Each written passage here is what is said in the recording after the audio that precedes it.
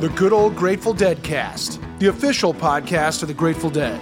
I'm Rich Mahan with Jesse Jarnow, exploring the music and legacy of the Grateful Dead for the committed and the curious. Ladies and gentlemen, continental travelers, welcome back to Season 5 of the Good Old Grateful Dead Cast. I'm your co-host, Rich Mahan. Thanks for coming along on this journey as we time travel across the pond to 50 years ago and travel with the Grateful Dead on their historic Europe 72 tour.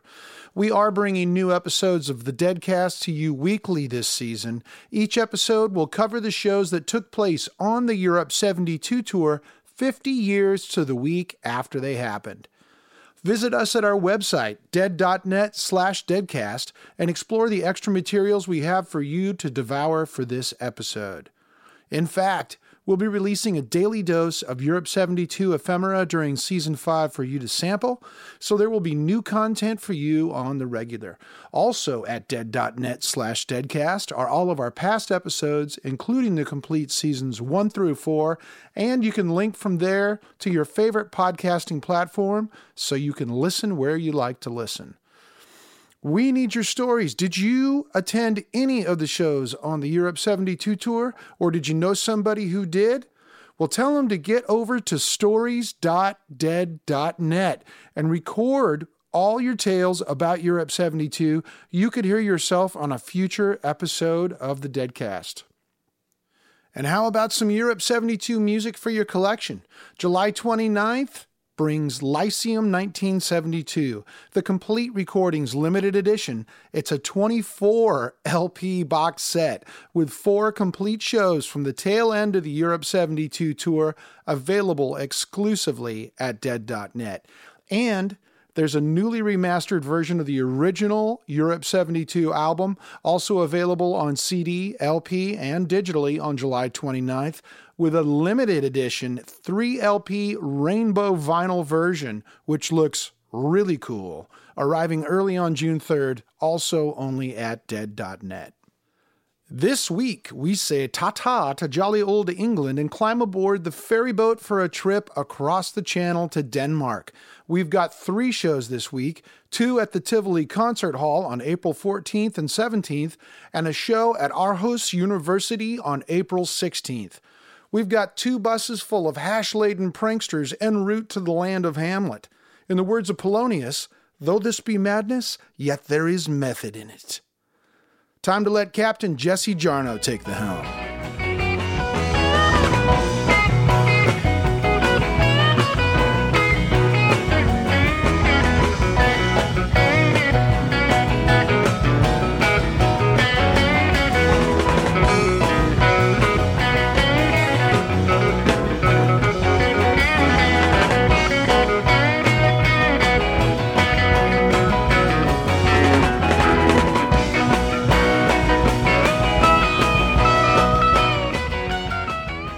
The Grateful Dead arrived on the continent on 13 April 1972, making landfall at Esbjerg, Denmark, after taking an overnight boat across the North Sea from Harwich.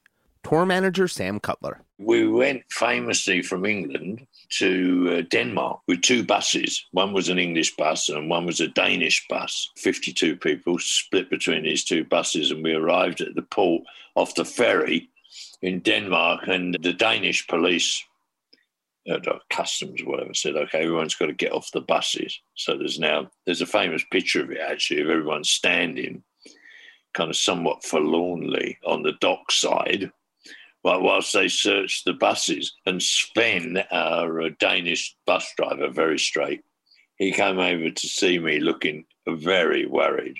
We'd been there for an hour or so, and people were getting all fed up, and it was cold and all that. And he goes, the customs man said, the bus smells of hashish. So I, of course, went, no. Ridiculous. Of course not. How could that possibly be, you know? We used to have this thing that we used in hotels. It was called Ozium. It was in a little kind of bottle, a spray. You sprayed it. And it was actually designed for people who were being sick, you know, were vomiting. It was designed to cover the smell of vomit, right? So I had several of these, needless to say. So I told Sven, the bus driver, I'll go and check, I'll sort this out. So I went on the bus, and there's all the customs guys searching under seats and all that shit, So I walked around going, everything all right? Yeah, alles good? Squirt, squirt. Alles good? Squirt, squirt. Squirting osium as much as I could everywhere. Anyway, that was all good. In the end, we were all let back. They checked all the passports and all that shit, and they let us all back on the buses, and off we went. And I was like, and I wonder where did they put the fucking hash? Where was it hidden? And it was hidden in the curtains. The buses all had curtains, right? And so you used to gather the curtains together like that, and then they'd have a strap round them, that kept them together. And that's where everyone put the hash. And the stupid customs guys never found it. So that was 1-0, 1 to the Grateful Dead, 0 to Danish customs. There were at least 2 Americans following the band on the entirety of the Europe tour, a pair of young filmmakers, John Norris and Sam Field. Later that summer, they would be 2 of the primary forces behind the Dead concert film, Sunshine Daydream. Both are sadly no longer with us, but I interviewed Sam in 2014 for my book, Heads. It was John Norris and I, and it was John who was the instigator of the whole idea to film a concert. And they decided they needed to study the band in action, so they headed off to Europe. They knew we were there and why we were there, and welcomed us. And so there were ferry rides that we all took together from England to Denmark, for example. And say sometimes we were on the bus, sometimes we were off the bus, but we didn't stay at the same hotels. I'll put it that way. We hit them all, except there was one show in Bremen, Germany, which I think was at the place called the Beat Club, which was sort of for television only, and it was done in a studio, and there was no audience, and so we were doing something else that day, or felt it was okay to miss that. And even though the Radio Luxembourg one was also done in a studio, there was at least a few other people there. But no, we hit them all with the intent of doing that, and actually did miss one that turned out to be okay. Well, I don't think Europeans were hip to being on a tour, following a tour, and I really don't think there were any other Americans that were really doing that either. There was nobody that I remember seeing more than once, or in more than one town. There were some people who did go 2 nights in a row, in Paris or whatever that we saw, but not from town to town that I can recall. If you're an exception to this rule, or even if you just saw 1 or 2 shows, get in touch with us at stories.dead.net. We've heard rumors about a pair of German brothers, Hartmut and Volker Koletzko, who did all the shows on the continent and later became friends with Dick Latvala, but we've been unable to find them. Volker, Hartmut, are you out there? I wish I'd asked Sam Field more questions about the Europe shows, and many other topics.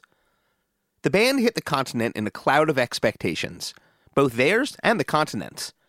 Gijsbert Hankroot was a Dutch photographer with the Amsterdam-based publication Oor. He met up with the band in Copenhagen and would photograph them in a most unexpected location. I used to be a freelance photographer, working for a bi-weekly music newspaper called, in Dutch, Muzikant Oor, which is ear. I had an assignment for doing, I was kind of their first photographer. I did everything what happened, which was a lot. And we were, in the beginning, started 50 years ago, 71, and after a couple of months, when American or English groups came to Holland, there were 2, the main daily newspaper and this Oor magazine, that were the 2 interviews. So, and I was happy to be one of the 2 that were able to do this interviews and shows. We did not cover much of the Dutch groups, like Focus or Golden Earring. That was not big enough for us. We were concentrated on the English and American groups. They were very well accepted here and very appreciated, yes. We took the train to Copenhagen, to cover the show. And that is quite often was a couple of weeks before they would play in Holland, so that they could publish the story, the review, and the photos of the show. We also did an interview with Bob Weir. Actually, I don't think we did an interview with Jerry. It wasn't the first time he'd met a band at the edge of the North Sea. Gijsbert made beautiful photographs of many of the era's biggest musicians. We've posted a link to his website at dead.net/deadcast. It was important to cover Europe. It happened a lot with all the American. The Birdside was 1 year before. They did the same. They started in England or they started in the Netherlands and they went to England and tried to conquer Europe. And that was also for them very important. That's the reason that I was happy to be a photographer in that period of time. And there were heads in Denmark ready to meet them. In particular, there was one head who was more ready than most. A head who is now a household name in Denmark, for pretty much all the right reasons for once, though virtually unknown to American freakdom. The late Danish writer Dan Turèll. Please welcome Danish historian and Dan Turèll biographer Lars Moven. Dan Turèll was a very special character in a Danish context. I mean, he was very, very well known in Denmark for a number of years, especially in the 70s and the 80s. I was born in 59. And he was born in 46. So he was sort of a generation older than me. And for my generation, he was sort of the guy that introduced my generation to a lot of cool stuff like the Beat Writers and Jack Kerouac and William Burroughs and a lot of music, jazz music, free jazz, and also beat music, rock music, like the Grateful Dead or Velvet Underground and all that stuff. I mean, so for a long period, especially in the 70s, where information was not as easily available as it is today with the internet and all that, to get to know something about American underground culture in Denmark, you had to go to guys like Dan Turèll, who sort of was finding all this information and writing about it and challenging it into writing, into radio, into television. He was all over the place. And he was a very prolific guy. He lived only to be 47, like Jack Kerouac, but he published almost 100 books in his lifetime. And at the same time, he was sort of traveling around in Denmark and doing stand-up poetry and lectures and talks, and he was on radio, he was on television, he was in every cool magazine, he was in the newspapers, he was writing poetry, he was performing with poetry and music, he was writing prose and essays and articles and even crime novels. I mean, to understand that he was sort of all over the place in a very special way. And I can't think of any other avant-garde poets that are sort of known by everybody in Denmark. Everybody knew what he looked like. He was the only poet also with a real image, like he had a shaved head and painted his fingernails dark or black, and looked in a very special way. He was sort of iconic. So he was basically just very well known. Remember how I said he was ahead? It was clear that he had two sort of heroes or two acts that he followed especially. One was Velvet Underground from the East Coast. The other was the Grateful Dead on the West Coast. So these two were sort of his big thing. In various writings, he has talked about how the Grateful Dead was sort of the soundtrack to his life. He was in the late 60s, he moved into a commune here in Copenhagen, and one place he states that Dark Star, the long track from Grateful Dead, the Live Dead album, was sort of their favorite tune, and they were constantly listening to Dark Star and taking acid in this commune where he lived around 1970.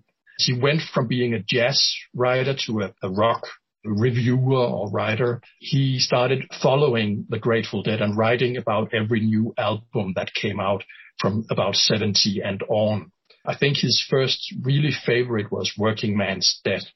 And he tells a funny story one place about how when it came out, he was totally blown away by this album. So he He made a cassette tape of the album, and when he was traveling around in Denmark, he carried it everywhere and played it for everyone who wanted to listen, and sort of was pushing that album. And he even carried it on a trip down to Northern Africa, where he was hitchhiking in the desert in Northern Africa. And he lost the tape there and the tape recorder. And he writes about how he imagines that some Arab guy found this tape and tape recorder and was now sitting somewhere in the desert listening to Working Man's Dead. So when the Dead came to Denmark in 1972, Dan Turèll scored an assignment to interview Jerry Garcia. It's for a music magazine, a Danish music magazine called MM, just the letter M twice, MM. They were staying in Nyhavn, a place close to the harbor front in Denmark, in Copenhagen. Nyhavn basically means new harbor.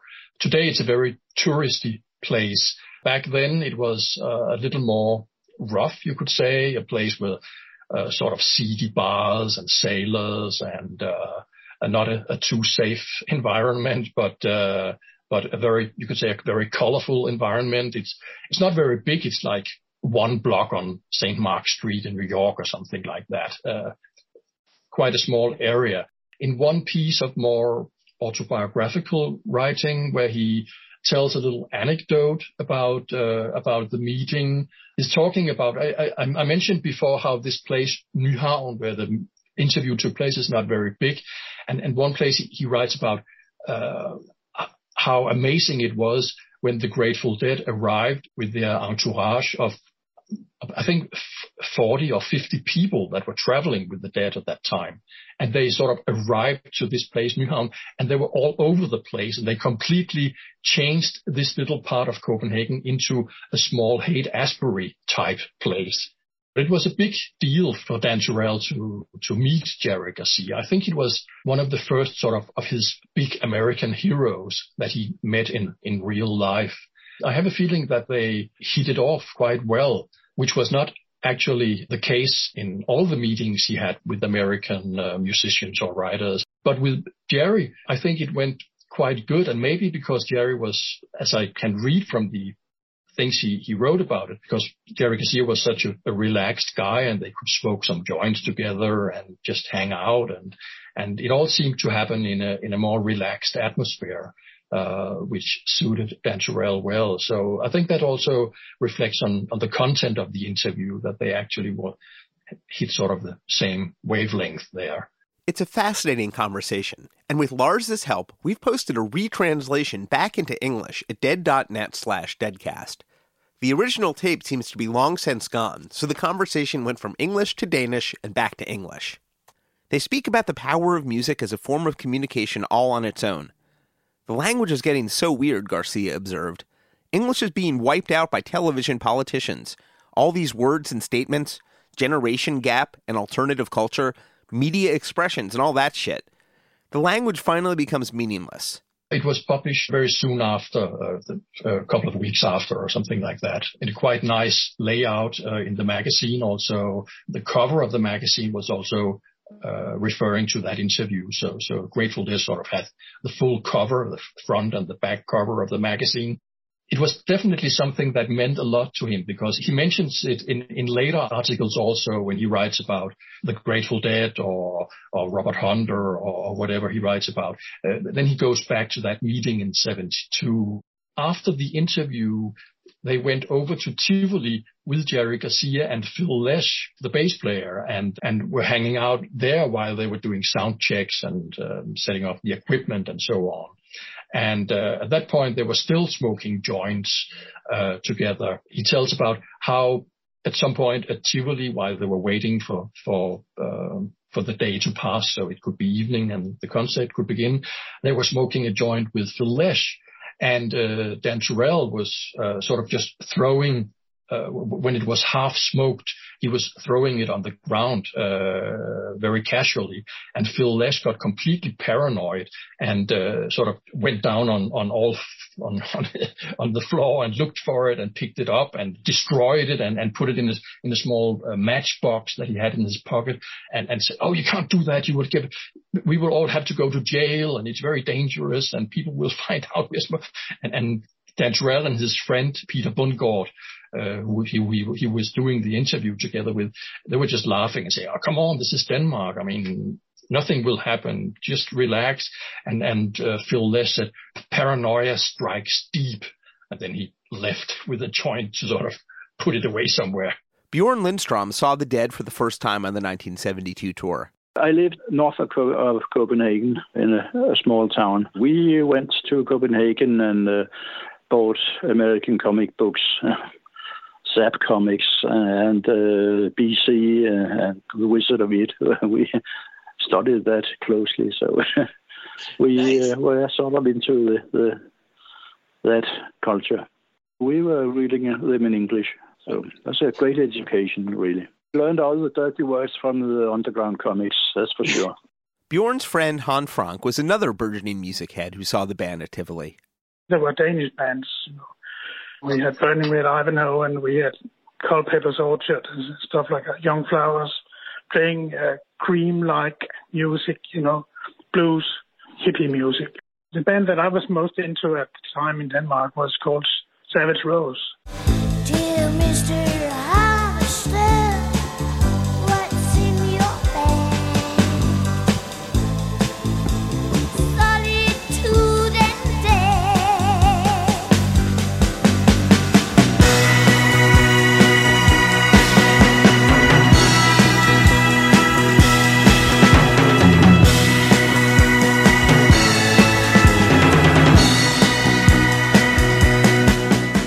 That was the Savage Rose with Dear Little Mother from their 1971 album of the same name, a big hit in Denmark. You would sit on the floor with your legs folded and hash clouds would be overhead, and it was amazing. And we had Icelandic sweaters and smoked pipes and, very intellectual, lots of hair. We were also very much into British music because they were more frequent visitors to Denmark, being so close. The Dead were following a new trail through Europe, which we talked about in the first episode of this season. A few other acts were ping-ponging through the same venues as the Dead that spring. Leonard Cohen about a month earlier, and Captain Beefheart and the Magic Band, often within days of the Dead, as well as Uriah Heep and the post-Jim Morrison Doors. Across the street from the Copenhagen Central Station was Tivoli Gardens, an amusement park built in 1843. And in the middle of Tivoli Gardens, Tivoli Concert Hall. So it was a regular destination when we were kids with the grandparents and so on, the amusement park. And the concert hall is in the middle of the amusement park, built for classical concerts originally. Bjorn was ready for the show. I copied the Skull and Roses logo onto a piece of cardboard cut up as a circle, and stapled it on the back of an old military jacket. And that's what I was wearing. And Hans was definitely ready. I was celebrating spring and some friends in the park and had a few large beers before I came. Suddenly remembered I had to be in Copenhagen at 8. I managed to get there on time. So we met just outside the hall and we strolled in. It's a beautiful hall at Tivoli. Eventually, as the band came on and burst into Bertha, and then we were rolling.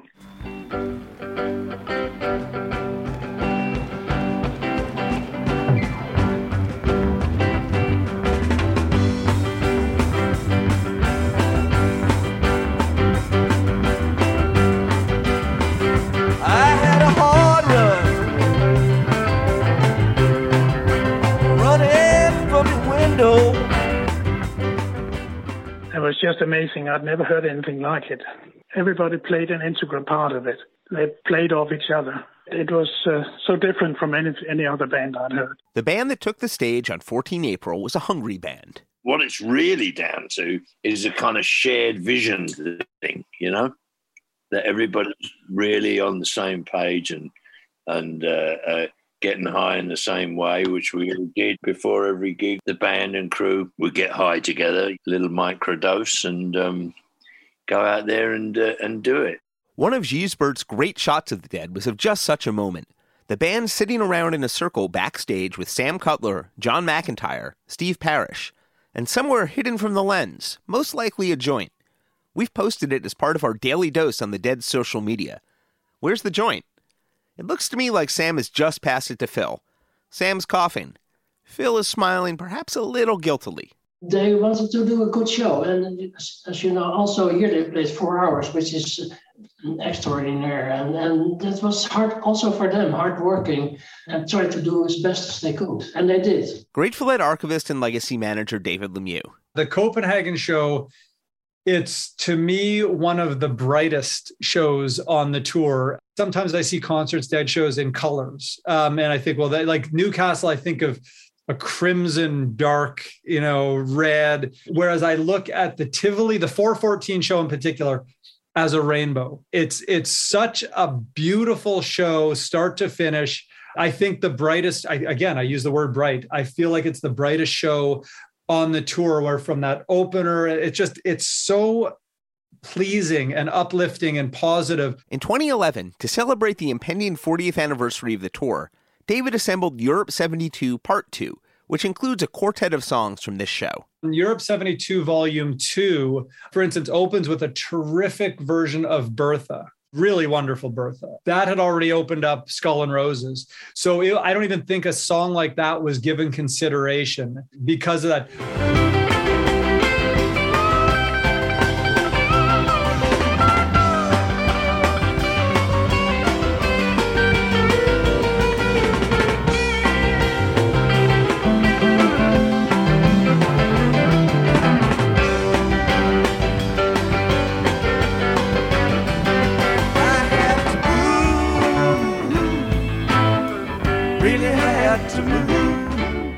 The stage was quite low, so if too many people had been dancing, they would have obstructed the view for the rest. But in the aisles, there may have been people dancing.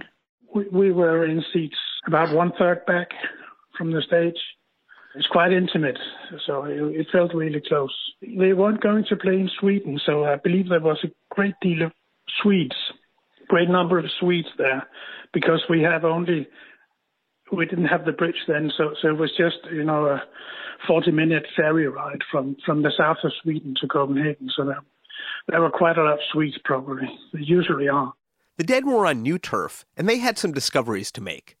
This is from Blair Jackson's 2011 interview with Dennis Wiz Leonard, working for Alembic that tour. Copenhagen was very early, That was one of the first mind blowers, everybody openly smoking hash in the venue. Lighting crew member Ben Holler. The other thing you got to get used to at European concerts, there is fire.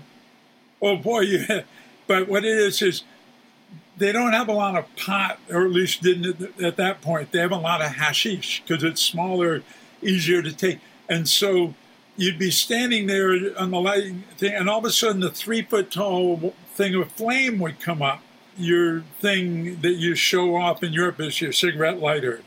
And you have this 3-foot thing of flame that you then burn some stuff off the hash, and you can scrape the hash into a bowl or make it into a cigarette. And so there were flames jumping everywhere all the time. It was a little unnerving to begin with, and then I realized what it was. And then it was quite spectacular. I'm sure it was great from the stage, because you just whoosh, whoosh, in the audience. It was the Dead's first real show in a non-English-speaking country, besides their spontaneous pool party in France the summer before. And pretty early into the evening, the band reached their first communication barrier. Hans Frank reports. People started clapping after the first numbers.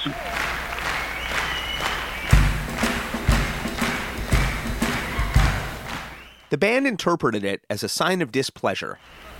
See, you know what? We're gonna keep on playing. You don't have to clap like that. But you can if you want to. If you want to clap, go ahead. Go ahead, get it on, but we won't do one in that tempo, necessarily. You can if you want to, but you don't have to if you don't want to. You can do whatever you want. Don't get sucked into it now. But Hans says it was a sign of sheer approval and enthusiasm from the Danish crowd. It was spontaneous, sort of. We're going to be part of this. We're part of this music. They're playing the music to us, and we want to give something back to them. It led to the first of the tour's language checks. Well, the front row can. The front row was completely occupied by American GIs. I don't know if you know this. A large rotating number has been stationed in Germany since World War II, the end of World War II. And they gave the rest of us a taste of how a typical Deadhead audience would react, whistling and cheering at every opportunity. Someone told me later that they had been unable to get tickets to any of the shows in Germany, so they made the trip probably by train and ferry to Copenhagen. Bob Weir took it to a vote. I want a show of hands on that. How many of you out there can understand what we're saying? Raise your hands. Not very many. But Bjorn thinks the vote wasn't quite reflective of the room. I think it was more than a few. I think it was unfair the way he concluded. We all have English in grammar school from the age of 11 or 12. We understand English quite well. A little slow on the uptake, and we may have felt a bit intimidated by these very loud GIs. And it did lead to a good transition into the next song. You win again.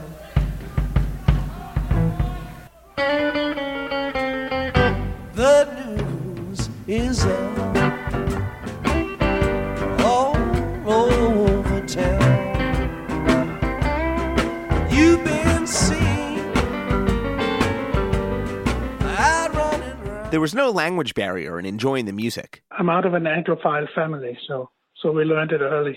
Yeah, that was I was amazed by the lyrics. I was into the band too at the time, which were also just very much their own, and made songs that was in a style and a style of music that was just so new and just very special. And The Dead was something like that. You know, the lyrics, especially the Hunter lyrics, were just amazing.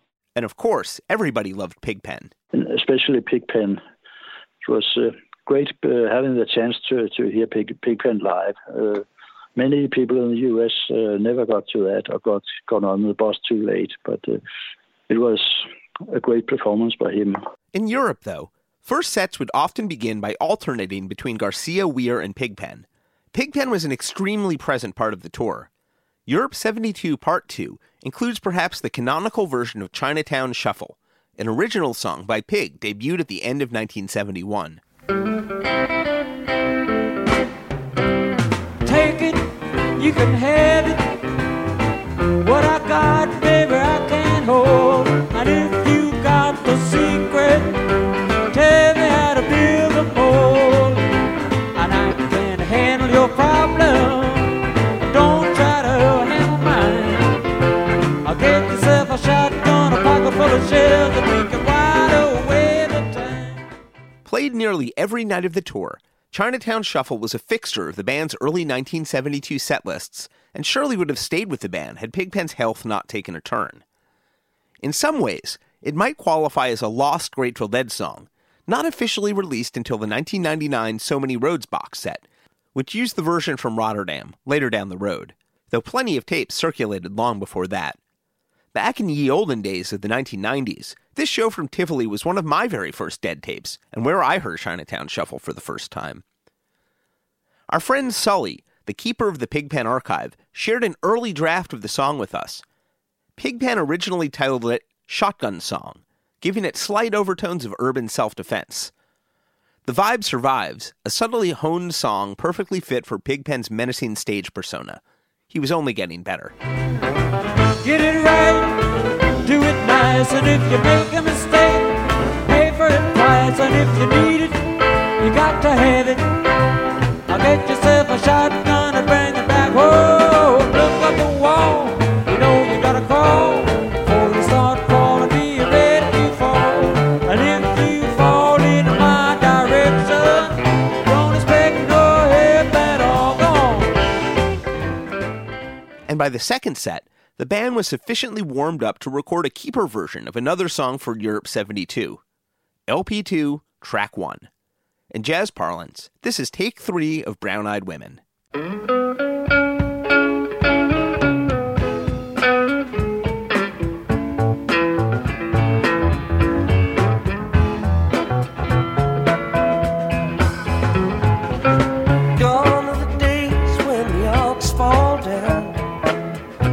take up the open plow the fields around. Gone are the days when the ladies said please, Jelly Jack Jones, won't you come? Brown-Eyed Women was the first original song written for Europe 72, not counting previously recorded tunes. It was written in the summer of 1971, just after the band finished mixing Skull and Roses and Jerry Garcia recorded his solo debut, and just after Garcia and Robert Hunter finished 2 years of cohabitation in Larkspur, along with their respective partners. It was the beginning of another new songwriting era for the two. The band debuted Brown-Eyed Women during their late August 1971 tour, very much a first musical draft, with a straighter rhythm. I'd describe it as country soul. Gone are the days when the odds broke down and take up the yoke and have the fields around. Gone are the days when the ladies said, please, Jelly Jack Jones, won't you come to me? Brown-eyed women and red grenadine. The color was dusty, but the liquor was clean. Sound of the thunder when the rain pouring down, and it looks like the old man. That was the live debut of Brown-Eyed Women, August 24th, 1971, at the Auditorium Theater in Chicago, now Dick's Picks 35, from the so-called Houseboat tapes, discovered by our friend Brian Godshow. In 2020, a draft of the lyrics turned up in the collection of the late Dick Latvala, which are fascinating to see in Hunter's handwriting, but appear to be a slightly later version, perhaps rewritten for clarity. We've posted a link to a relic story about it at dead.net/deadcast. And of course you can, and should, consult Alex Allen's site, whitegum.com, for close examinations of lyric histories, including Brown-Eyed Women. In 1977, David Gans interviewed Robert Hunter, included in his book Conversations with the Dead, which we've linked to at dead.net/deadcast. David brought up a previous interview Hunter had done, in which Hunter spoke about certain songs that contained a character that represented the band, Bertha, Direwolf, and Cumberland Blues specifically, but it was a character he said he'd finished writing about. Hunter told David, "That's true. The character was dispensed with nicely in Working Man's Dead. Then he popped up again in Brown-Eyed Women. It's some composite relative of mine, part of my Gestalt baggage. These things have as many layers of potential meaning to me when I've created them as they do to the listener, and I look for that." Hiss Golden Messenger performed the song on the 2016 tribute album, Day of the Dead. Oh, Daddy made a whiskey and he made it wet. It cost $2 and burned like a hell. Oh, I cut the acre just to find the stick. Drink in a bottle and you're ready to kill. Brown-eyed women in red grenadine. The bottle was dusty, but the Please welcome to the Deadcast, MC Taylor of Hiss Golden Messenger. But I think that was the first time that I actually sat down and learned the song in such a way that I could play it, play it in public. Learning that song confirmed that they were really good as narrative songwriters when they wanted to be, because there's a real story in that song, and just seeing how it's laid out and how Hunter moves the character through the song is really cool. I think of the narrator of this song as someone maybe in their 20s, sort of out in the world and kind of footloose and reminiscing back. There's a lot about family in there. The narrator has multiple siblings, and the father appears. Kind of his specter appears throughout the whole song.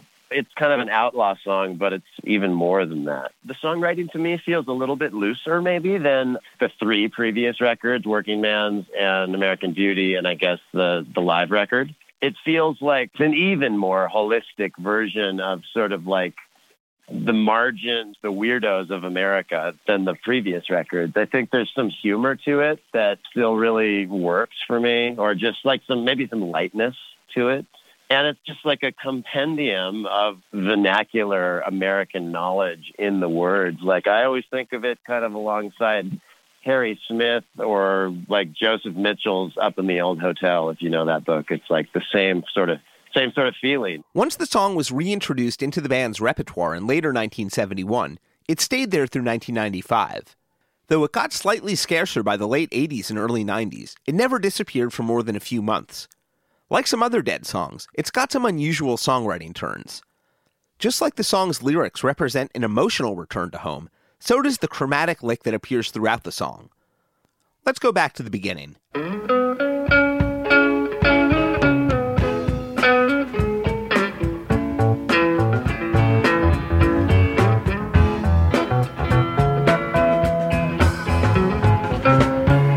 are the days when the ox fall down. You take up the open plow the fields around. Please welcome back to the Deadcast, musicologist Sean O'Donnell. We're in E, but we're starting away from the tonic chord. It's not where you would necessarily normally start. And then once the riff is there, taking you B sharp, C sharp, you're right into the harmony, and you can connect it in a way that is much more clear. Like bouncing a rubber ball, that little chromatic riff gives the song its signature sense of motion. It feels like a normal song, and people play it all the time without thinking about this at all. But every single section of it has an extra two beats thrown in. In the chorus, the word gettin', in The Old Man's Gettin' On, extended by 2 extra beats. Sound of the thunder with the rain pouring down, and it looks like the old man's getting on. So this happens in the verse every time. It happens in the chorus. It happens in the bridge. And even in the little echo at the end, you get this extra two beats. Totally comfortable and natural feeling, driven by the text. Strange if you stop and think about it or like pay attention to it. And while the song didn't have a jam, it did change, very gradually. It's really interesting to see a song that, is born fully formed, rides the whole career, and doesn't change in any musicological, structural way. So you get to follow the details of nuance in the player's approach. There's no major changes, but you get to hear the changes in gear, the changes in feel, all the variations in tempo and mood. The Brown Eyed Women solo on Europe 72 is pretty simple.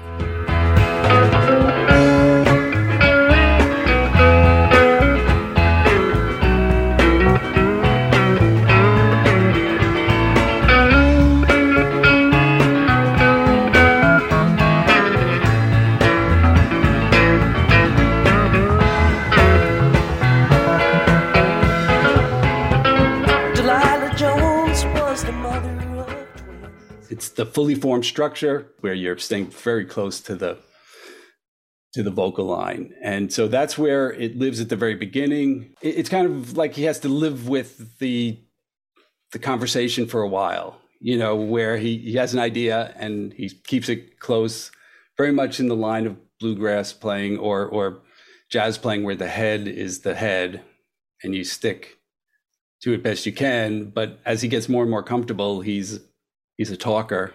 That's kind of how I imagine it. And he just starts to embellish as it starts to become a more comfortable thing. He literally grows the number of verses he's going to talk. He makes the conversation longer and longer. So they stick with one verse all the way through the hiatus.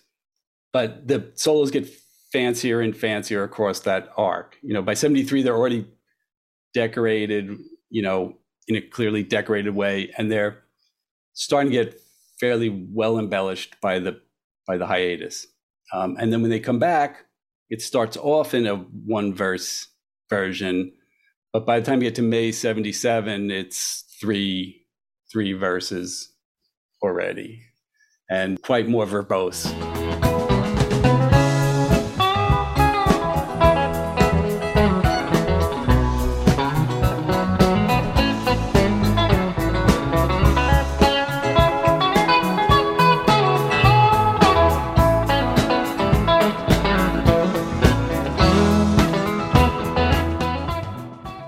was from May 25th, 1977 in Richmond, Virginia. Now Dave's Picks 1.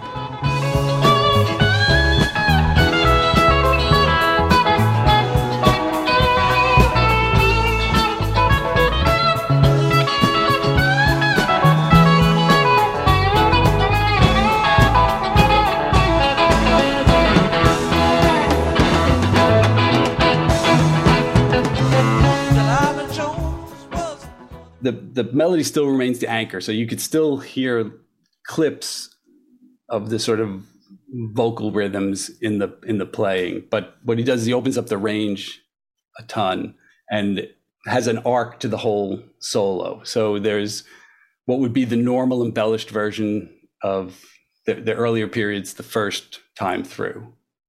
And then in the second time through, he expands the range to bigger and starts to use double stops, so it's more guitaristic.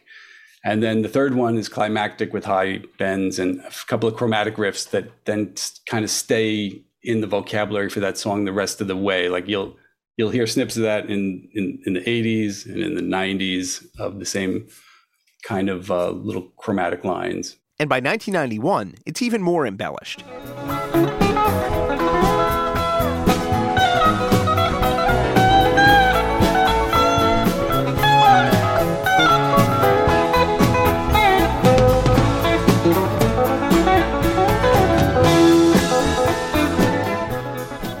This is a version from June 17, 1991 at Giant Stadium with Bruce Hornsby on piano, now the release Saint of Circumstance.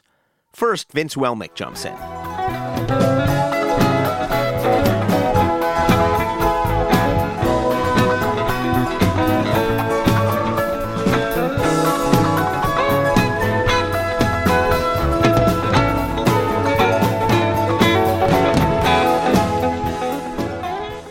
Then, Hornsby enters the chat and turns it into a jam.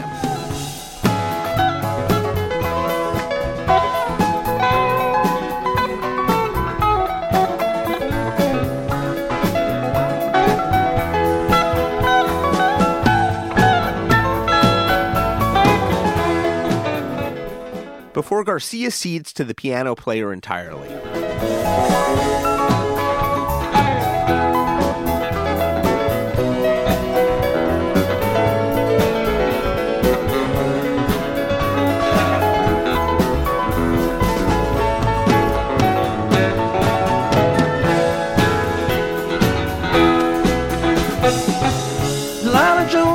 Was the mother of twins. 2 times over, you know the rest was sin. Brown-Eyed Women everywhere. One other song event we'll note from the 14 April show, directly following the canonical version of Brown-Eyed Women.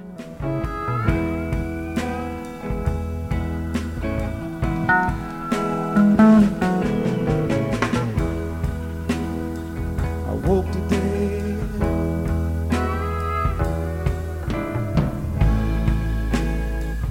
Felt your side of bed.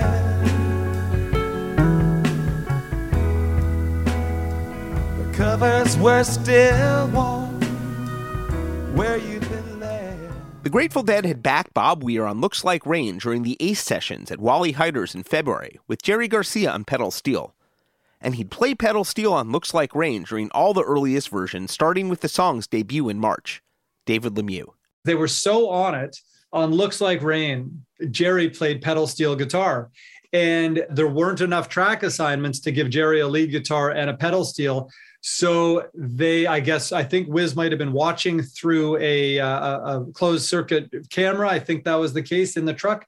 And so he could unpatch it when he'd see Jerry sit down at the pedal steel for Looks Like Rain and only Looks Like Rain. So they'd have to patch it from that to that because there weren't enough track assignments, and they never missed it. But the Copenhagen version is not only the last version of Looks Like Rain with pedal steel, but the last time Garcia played pedal steel on stage with the Dead until a Dylan and the Dead tour in 1987, ending a period that started almost exactly 3 years earlier. I'm a big fan of Phil's harmony on these early versions. But I still sing you love songs written in the letters of your name. And brave is time to come land. And then it was time for the main event.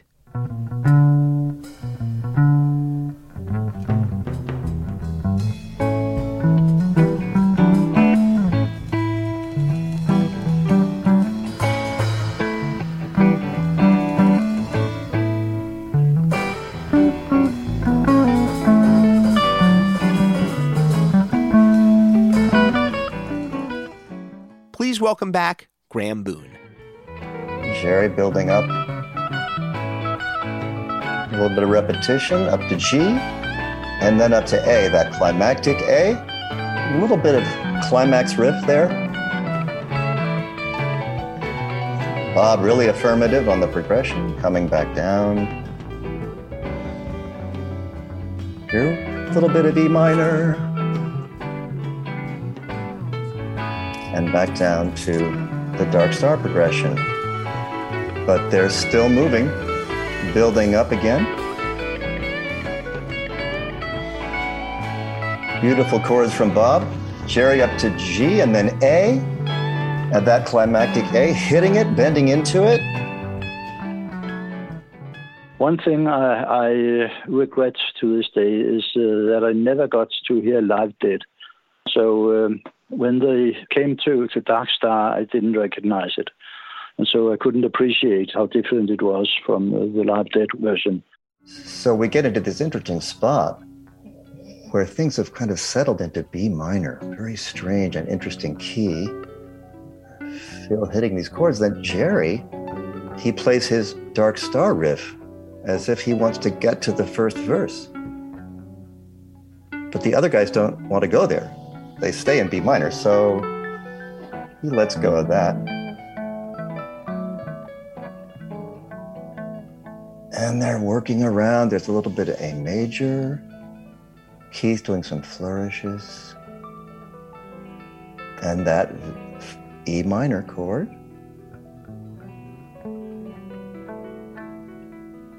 And then Keith gets into these interesting flourishes.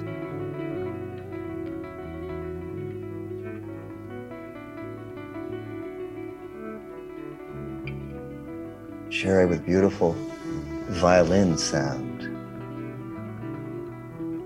Going through different harmonies as if inventing a song on the fly.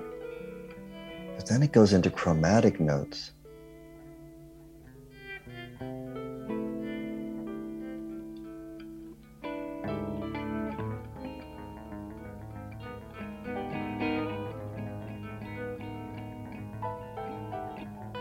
Everyone's exploring those sharps and flats.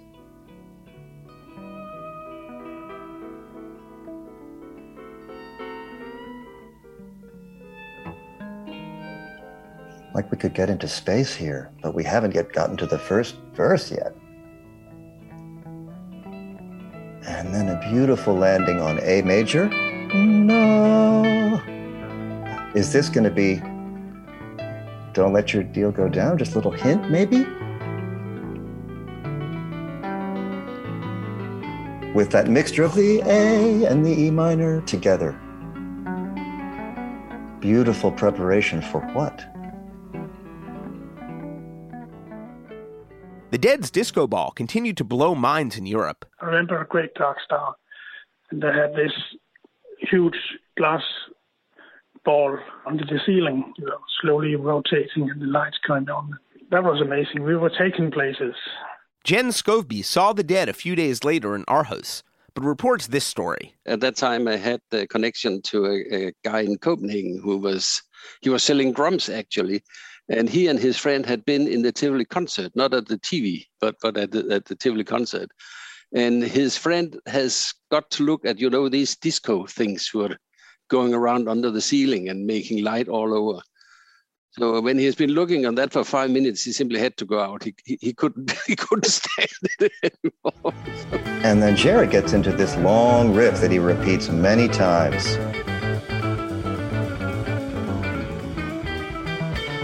Bob backs off a little bit, and then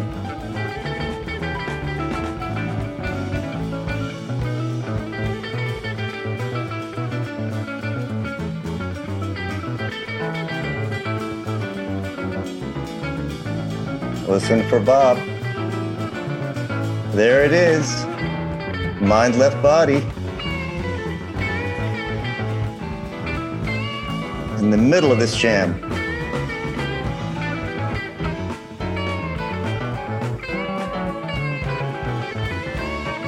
But Phil doesn't want that. Totally different direction with the Feelin' Groovy. That great Feelin' Groovy lick. And now they're into that great jam.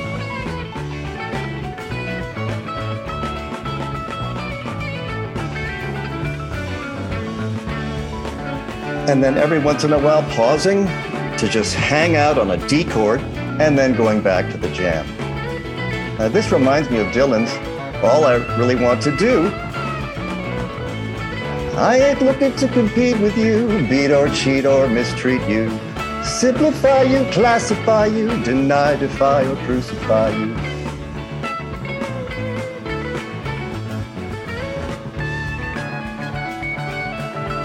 There we have that pause on D and then back into it. Super joyous, energetic. That Bill, so strong, doing everything there with the drums.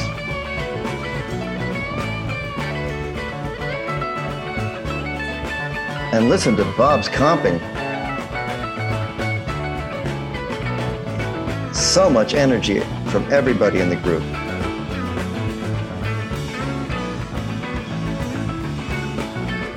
Now Keith is low in the mix, but he's right in the middle of it.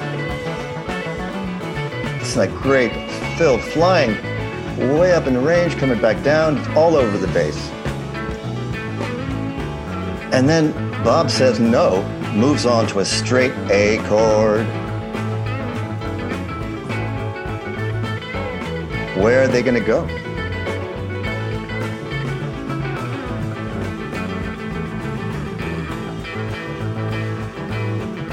Everybody on A. Super intensity.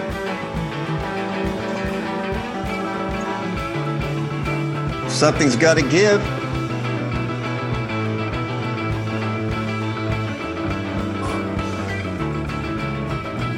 And why not? Back to Feelin' Groovy.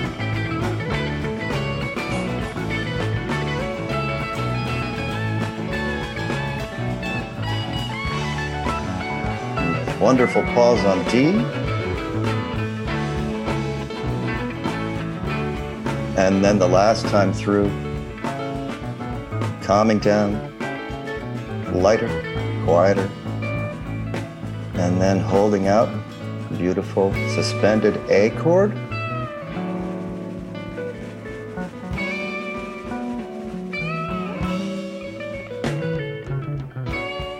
Here again, recalling a little bit of that Don't Let Your Deal Go Down. But they don't go into that. That's true.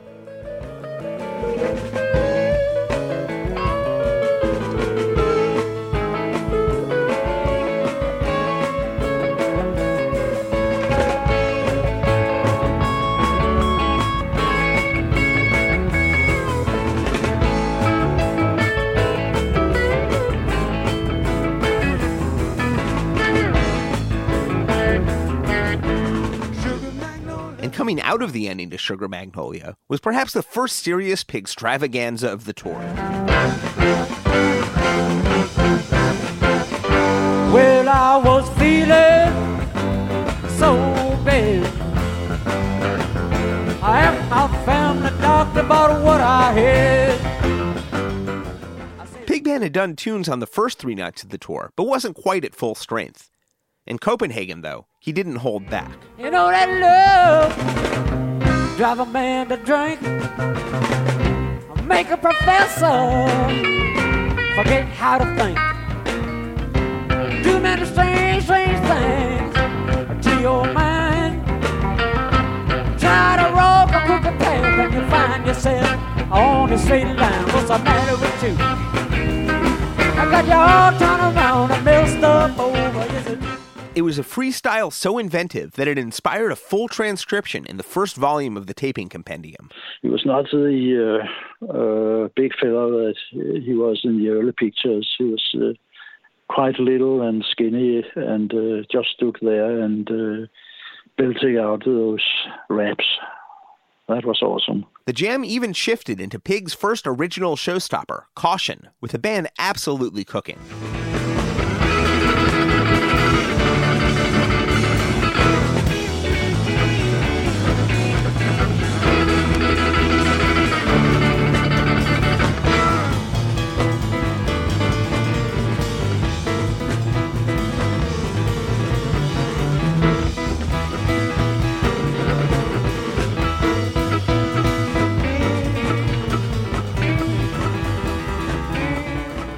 Inside Caution, a surprise turn. Walk 47 miles of barbed wire. Got a cobra snake for a necktie. Got a brand new house by the roadside, made out of rattlesnake hide. Brand new chimney that sit on top, made out of human skull. Axe-sized woman, come on, child, tell me who do you love?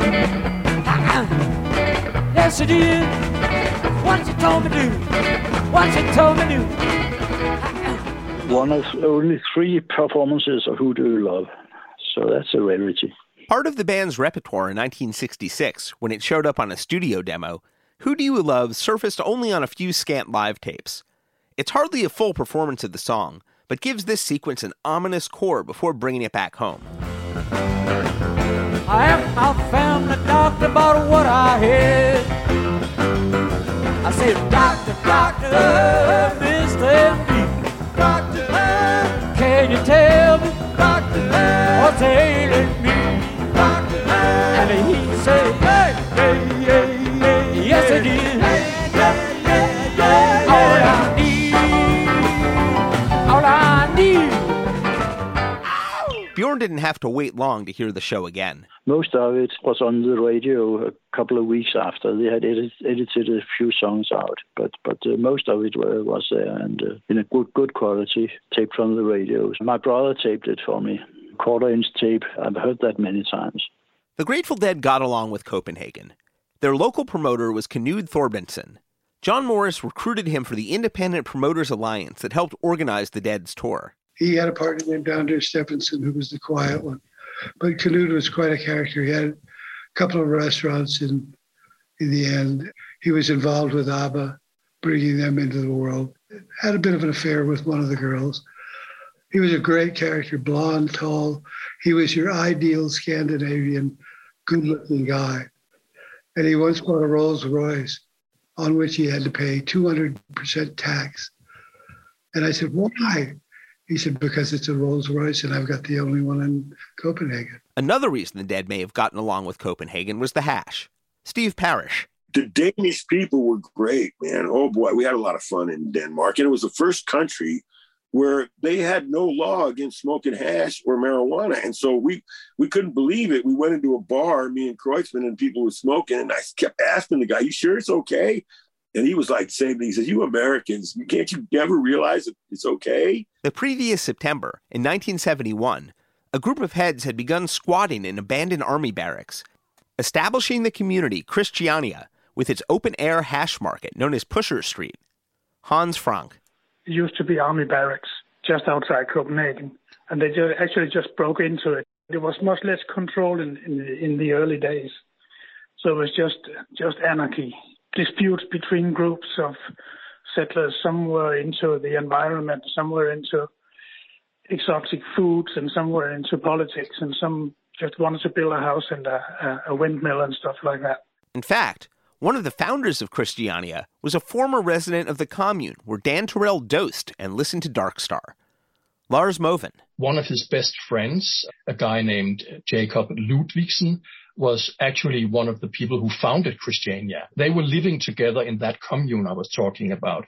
So in that sense, he was really close to the beginning of Christiania. He didn't live there. And, he was a very dedicated pot smoker or hash smoker. So he would probably go there to buy his supplies.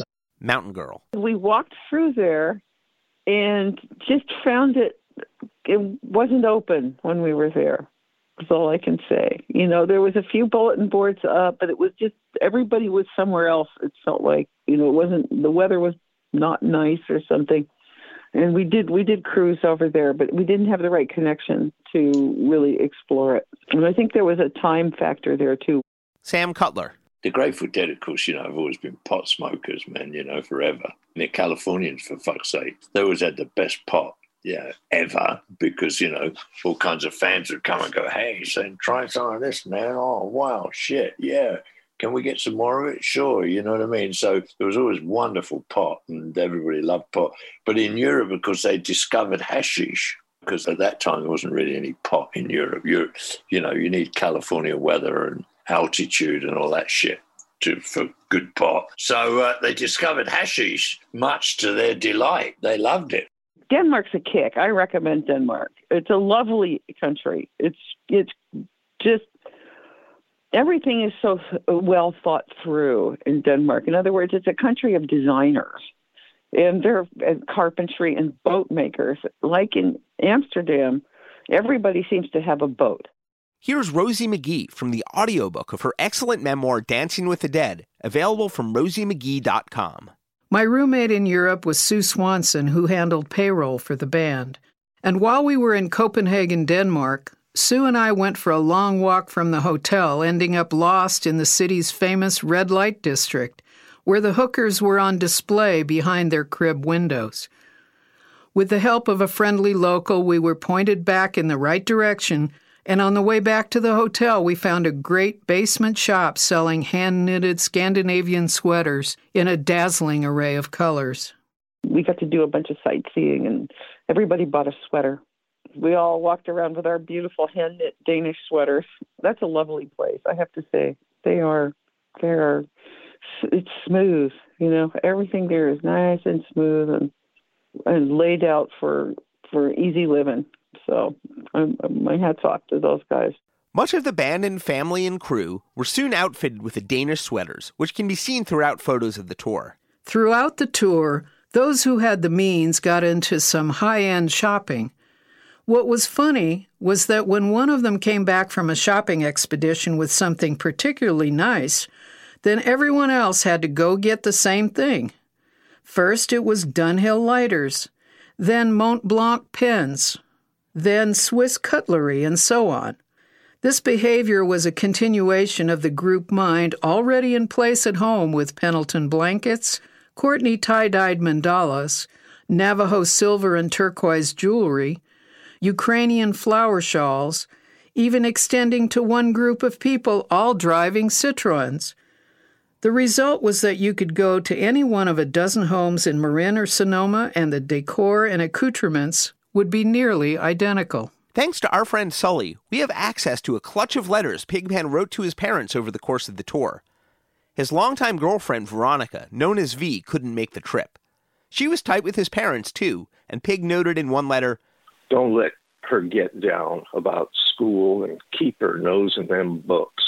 But, Pig noted in a letter home, she should be expecting some mail. "I bought V a hand-knitted sweater in Copenhagen and hope it fits.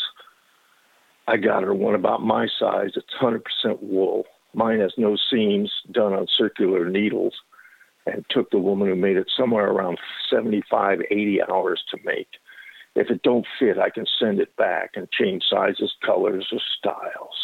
One place the sweaters can be seen is photos of an excursion that Giersbert Hannekroot documented the day after the first Tivoli Concert Hall show. There was a funny thing. They had one day off. I think they did 2 shows in Copenhagen. I covered one. And the next day they have a kind of day off. And they asked Jerry to join us and we have a tour with this bus. And I remember him saying, "I'm a musician. I'm not a fucking tourist. I'm not joining you."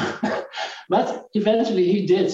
Alan Trist. There were visits to the island in Denmark where Hamlet occurred. I do remember that, the castle.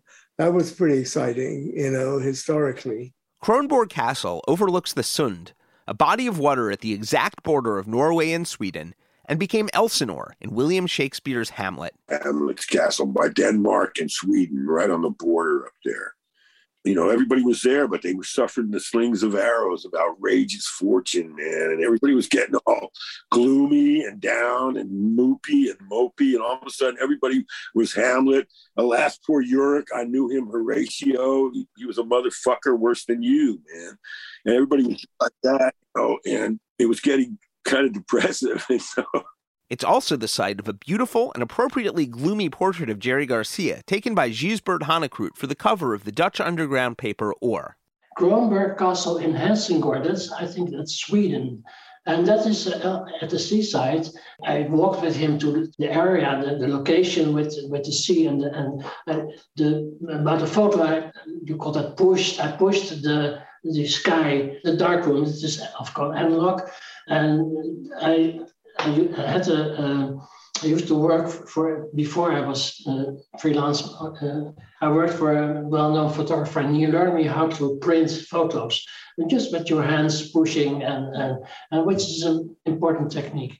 And it's also a type of other well-known Dutch photographers use that technique as well, and I learned that from them.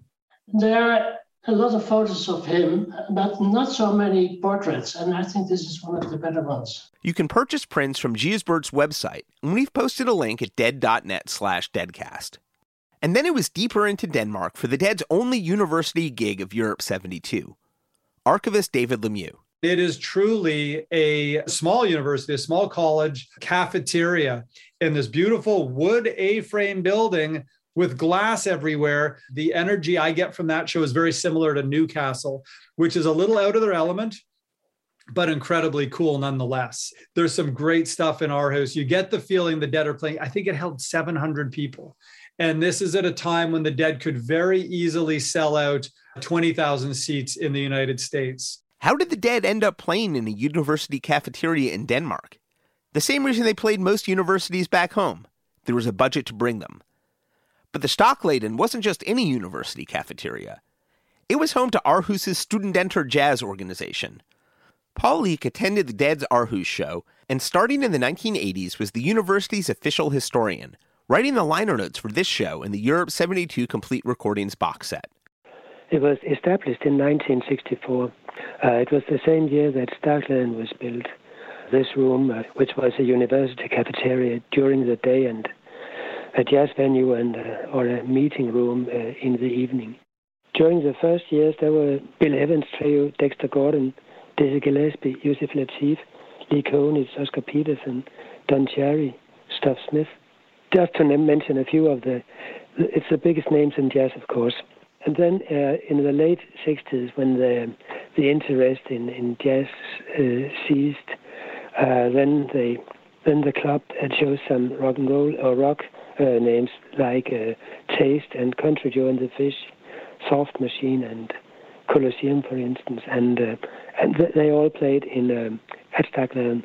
They'd produced shows by Jimi Hendrix and The Who a few years earlier at the nearby Velsby Riskov Holland, but didn't have enough advance warning from the Scandinavian booking agency, so Stockleden it was. Jen Skovby attended the Aarhus show and remembers it was a journey to get there in those days. You have to drive for 3 hours, and on the route you have to sail for 1 hour. At that time we didn't have a bridge as we have today, so it's 4-hour transport in a country as small as Denmark. The building manager told me when I interviewed him that they brought much more gear than any other band that has played in Stockleden ever since. Among that equipment was the band's light rig. By then, the band's new lighting team was starting to come together. Lighting technician Ben Holler. We played Wembley. I think that was the first gig in London. When I'm out there, I'm running a follow spot in the back of the house. They don't really know me that well. Candace can at least talk to one human, Cause it's a nightmare even in America talking to follow spot operators, You get a New Yorker talking to a guy from Georgia, forget it. In Aarhus, they chalked up another solid tour story. It was a university setting and everything. We set it up. For some reason, it got done really quickly there, so we went to the cafeteria and we got in line, and Candace is so excited, and there's a carton of milk. Here's just something American, I can just drink this carton of milk. And she takes this big gulp and then spits it sky high, and because the Danes like buttermilk. And she just wasn't ready for a big mouthful of buttermilk. And it didn't say buttermilk on the box. It just said milch or whatever, it said. So the concert was a nice concert. It was one of those ones that I remember, and this happened a lot with the Dead. There's some of the stuff in Europe, in the big places, the show was all right. But I remember especially in Dijon, the show was magical. But it's in a little farming community. There are no critics there to see it. There's no, and as I recall, the show in that university was, again, nice. Maybe it just was, there wasn't a lot of pressure. Jen Skovby. It's Staklen. It simply means a barn. If you saw the Bruce Springsteen film, you know how a barn is. And that means it was a very small cafeteria connected to the University of Aarhus. All the equipment from the cafeteria was there. There was chairs and tables and all that just stuffed into the side of the room. We'd never seen that much equipment before, so there was not much space on the stage. Pill Lake. I sat near the entrance, a long way from the stage. I think there were about 700 people, full capacity. And as I wrote in the liner notes, I had to sit on this cafeteria tray slide at least until the intermission. And there was these rafters under the ceiling, so people were crawling up there and sitting there. I think most were students from the university. I don't think rather many of them knew what they were going to hear. We have all heard Grateful Dead records or something like that, but I think none of us has never heard a concert like this where the band was connecting to the crowd as they did. It was simply a quite new experience to all of us. The critic that I interviewed, he told me that there was this very tight connection between the band and the audience. And well, he said also that there was no security at all. He was sitting up front and he noticed that there was this tighter connection between band and audience than he had ever experienced before. And he told me that it was like an invitation to the audience. I think most Dead concerts starts on a little scrumbling way, and then suddenly inside the band a machine starts and then it goes. And I think it started already in Sugaree, and when they started up Sugaree and it kept rolling, I think people were on it. Just one thing I ask of you. It's just one thing for me. Please forget you knew my name, my darling Sugaree. Shake it, Sugaree.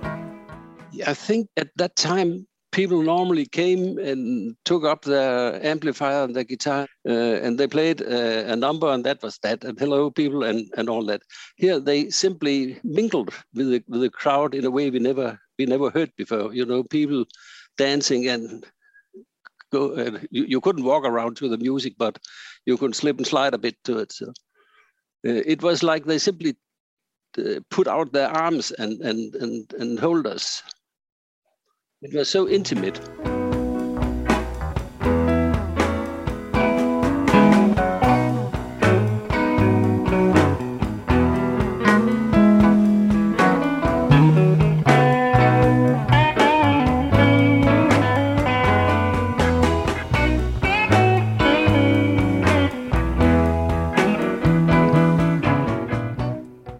Like everything from Europe 72, it's an excellent show. Donna Jean is absent, perhaps hanging back in Copenhagen. The band play their first Direwolf in nearly a year, and thus the first of Keith Godshaw's tenure with the band. Playing in the band is starting to turn some corners in its jams. I love the amount of movement in this little segment.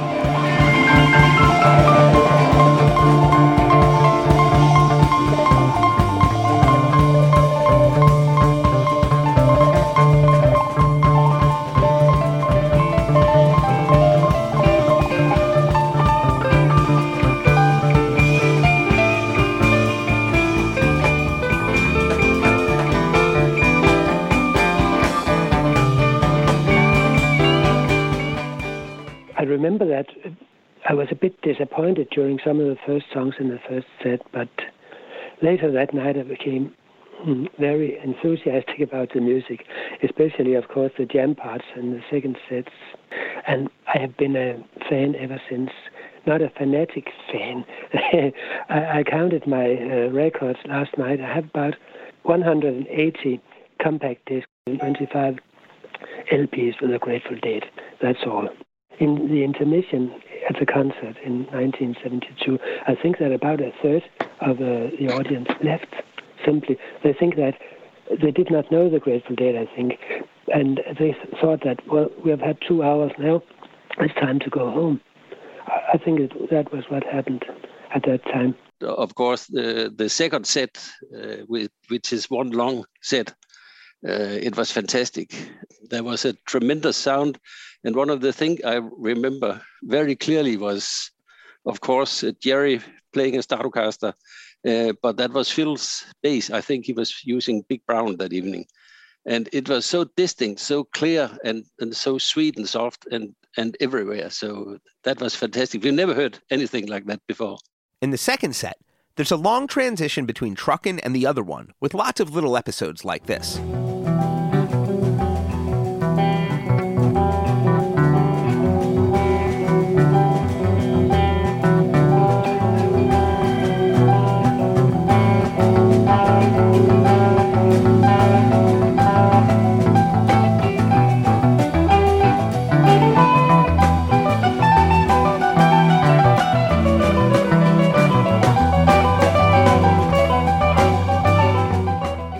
I remember that during the last couple of songs, Not Fade Away and Going Down the Road, it was possible to walk around in the room. That has been quite impossible during the first set.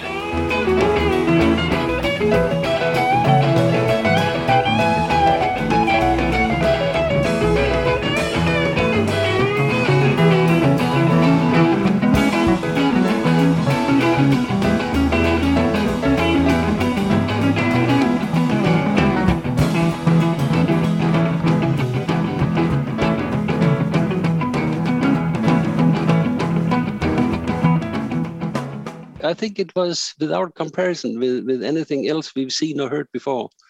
It was quite another way to listen to a concert and to be with a band. We were talking about it for weeks after that. And I think for many of the people who were there, the album from the 72 Europe tour was their first way into the Dead. Thanks, Jens and Pill. And then it was back to Copenhagen for another legendary show. David Lemieux. They come back to Tivoli and play there again, this time with some TV cameras. And the vibe is very similar to 414 for the second Tivoli show. And add to that they're now playing to the cameras, which is fun. And I love that show too. This is important Grateful Dead music. This is important era. And to get to see that was very, very special. So I think the Tivoli is a wonderfully important document, similar to Veneta, where you get to see a China Rider transition, minus the cutaways of the dancers. But Dark Star, you get to see things that are important parts of the Grateful Dead sound. The cameras belonged to Danish national television, and it was a landmark event. The cameras were present for the first 2/3 of the show, filming for later broadcast, and in the middle, broadcasting live for a half hour on Danish television. One very young fan who was at the show was Lars Benneke. Lars is now the head of catalog for Warner Brothers in Denmark. It's the family business. His father, Olaf Benneke, was the contact point for the Dead in Denmark. My dad filled us up with music from when we were kids. He was the second in command of the local licensee of Warner's in Denmark. At that time, it was called Metronome. And he, together with a guy called Ben Fabric, who had a #1 hit in the States with Alley Cat, made this Metronome company in Denmark. And they made a deal with Atlantic, later on Warner, and then Elektra came on board. And he was kind of running the show when I was a kid. And every Thursday he brought home test pressings.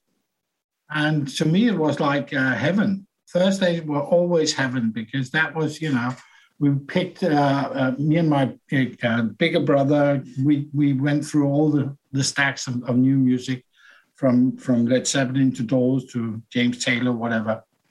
So so I was hooked quite early on, and he took us to shows at the time. I remember we met. That was very early. One of the first one was Doors, where he had to give them some kind of a award. And then the Rascals in 1969, I think it was. It was because of Olaf Beneke and Metronome that Bjorn Lindstrom was able to snag a recording of the 14 April show off Danish radio. And it was because of them that cameras would be at the 17 April show back at Tivoli. And the producer, Egmont Jensen, who interviews Jerry, he was a cool guy from Danish radio who was interested in music. And so he was a very good friend of my dad who promoted the records in Denmark. So they kind of hooked up and did TV shows with Randy Newman, Harry Chapin, Tom Waits, stuff like that. And that also included Led Zeppelin, Grateful Dead, and Doors. I remember the producer coming in privately in our home, and they were, we as kids were bummed to bed, but I know they stayed up very, very late. Maybe had some scotch or whatever they had, but they played records all night. And many of those nights, I'm dead sure that's where their ideas of doing recordings, or, my father's knowledge of who was touring and who was doing this and that, and then trying to see if something could be worked out from there. Edmund Jensen interviewed Jerry Garcia following the band's soundcheck. I like this exchange. Yeah, you played a favorite of mine just a moment ago, Uncle John's Band. Right. What does that tell about then? Well, what does it tell you about? Well, you got me there. Right, but you like it anyway, yeah. Right? Okay, well, that's the way it is with me. I don't know what it tells about. All I know is I like it, I like it. I like that place, wherever it is. I like Uncle John and his band, whoever they are. Garcia explains why the band's performances stretch over 3 hours. Basically, the experience we relate to is playing music and really getting off and really, getting high from it, and the audience getting high and everybody getting high. And on a really super night, that's what happens. And that's the thing that we basically try to do every performance. So we have long performance to allow ourselves the possibility, because we'd never be able to do it if we were doing like 45-minute sets and that sort of thing. We'd never do it. When we arrived at the hall, we went straight to backstage area, both for my dad to discuss with the TV people and so forth. And we had to meet the band and say hello. My dad had to. So we were tagged along. We went backstage, and there was a lot of people backstage. So I recall a lot of people, very colorful people. It was very cheerful. And I was standing there some of the time alone, because my dad was mediating or talking to the TV production and the band, of course. But there over comes this guy grinning, having fun, big smile, and saying, "Who are you? What's your name?" and stuff like that. And 11 years I tried to explain who I was, and English is the second language in Denmark. So from the first grade you learn English, so there was no problem speaking to him. But he was he was very happy and cheerful, and as I remember. But there was this grin and this huge face, hairy face, I remember. And most of all, I remember seeing out of my eyes, or I noticed that he was missing part of his finger. Didn't say anything like that, or didn't think about it at the time. But later on, when my dad was there, I said, "Well, what have you been?" I've been speaking to this guy called Jerry, and "Oh, you met Jerry? Rah, rah, rah. Yeah, he's the guitar player." I was like, "Guitar player? Well, he's missing one finger." But anyway, I didn't say anything. But later on, when we were in the hall and they were on stage, "Oh, there's the guy," and was on the left, and he was playing the guitar for real. So yeah. That was some of the non-music impressions that an 11-year-old kid. And tonight, the band do it again, playing the first 3-set show of the tour with over 3 hours of music. Though none of the music would make it to Europe 72, some pictures certainly would. It was an eventful night. Out in the equipment truck, the crew gave 3 stars to a number of performances, including China Cat Sunflower into I Know You Rider.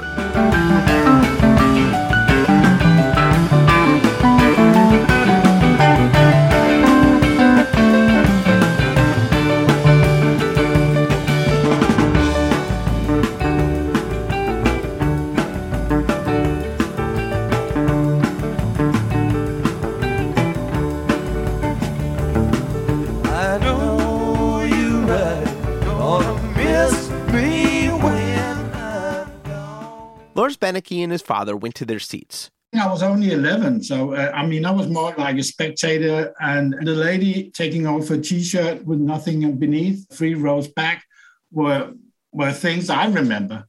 Another kid who's in another famous Danish act called Sort Sol, Black Sun, he's called Sten Jørgensen, and he is like 3 or 4 years older than me. He was in the audience with his dad as well. People were so much into the music, because I wouldn't say we're Japanese in the sense of just sitting there and then clapping and sitting there. But people enjoyed it. They were very much into the music. And seeing and smelling, because it was a show where there was a lot of smoke in the air. And we weren't used to that. Or at least I wasn't. And I remember the sweet smell in the air. And the whole loose kind of thing that went with the music, it fitted well with the music. It was not just another day in Copenhagen, it was a special day. I wouldn't say it was like a church, but it felt like when you're in a church and really going for it. It was like everybody was into it. That's what I remember. And I also remember that it was quite difficult to see everything on stage because everybody was standing up. And I'm not short, but at the time I was shorter than now. So it was difficult to see all of what's happening to them. Many a times I had to stand on the chair in order to see the stage show. That's what I did. And with television cameras rolling, though not yet live, the band debuted a brand new Jerry Garcia, Robert Hunter song destined for the live album, but it wasn't yet finished.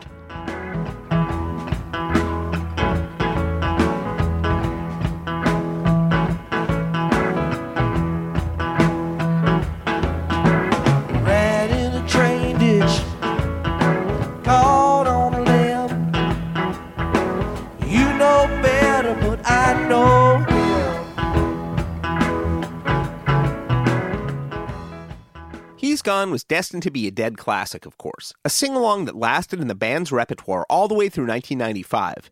They tracked the canonical version in Amsterdam a few weeks later, the newest song on Europe 72. We'll dive more into it then. Like a steam locomotive rolling down the track. He's gone, and nothing's gonna bring him back. He's gone.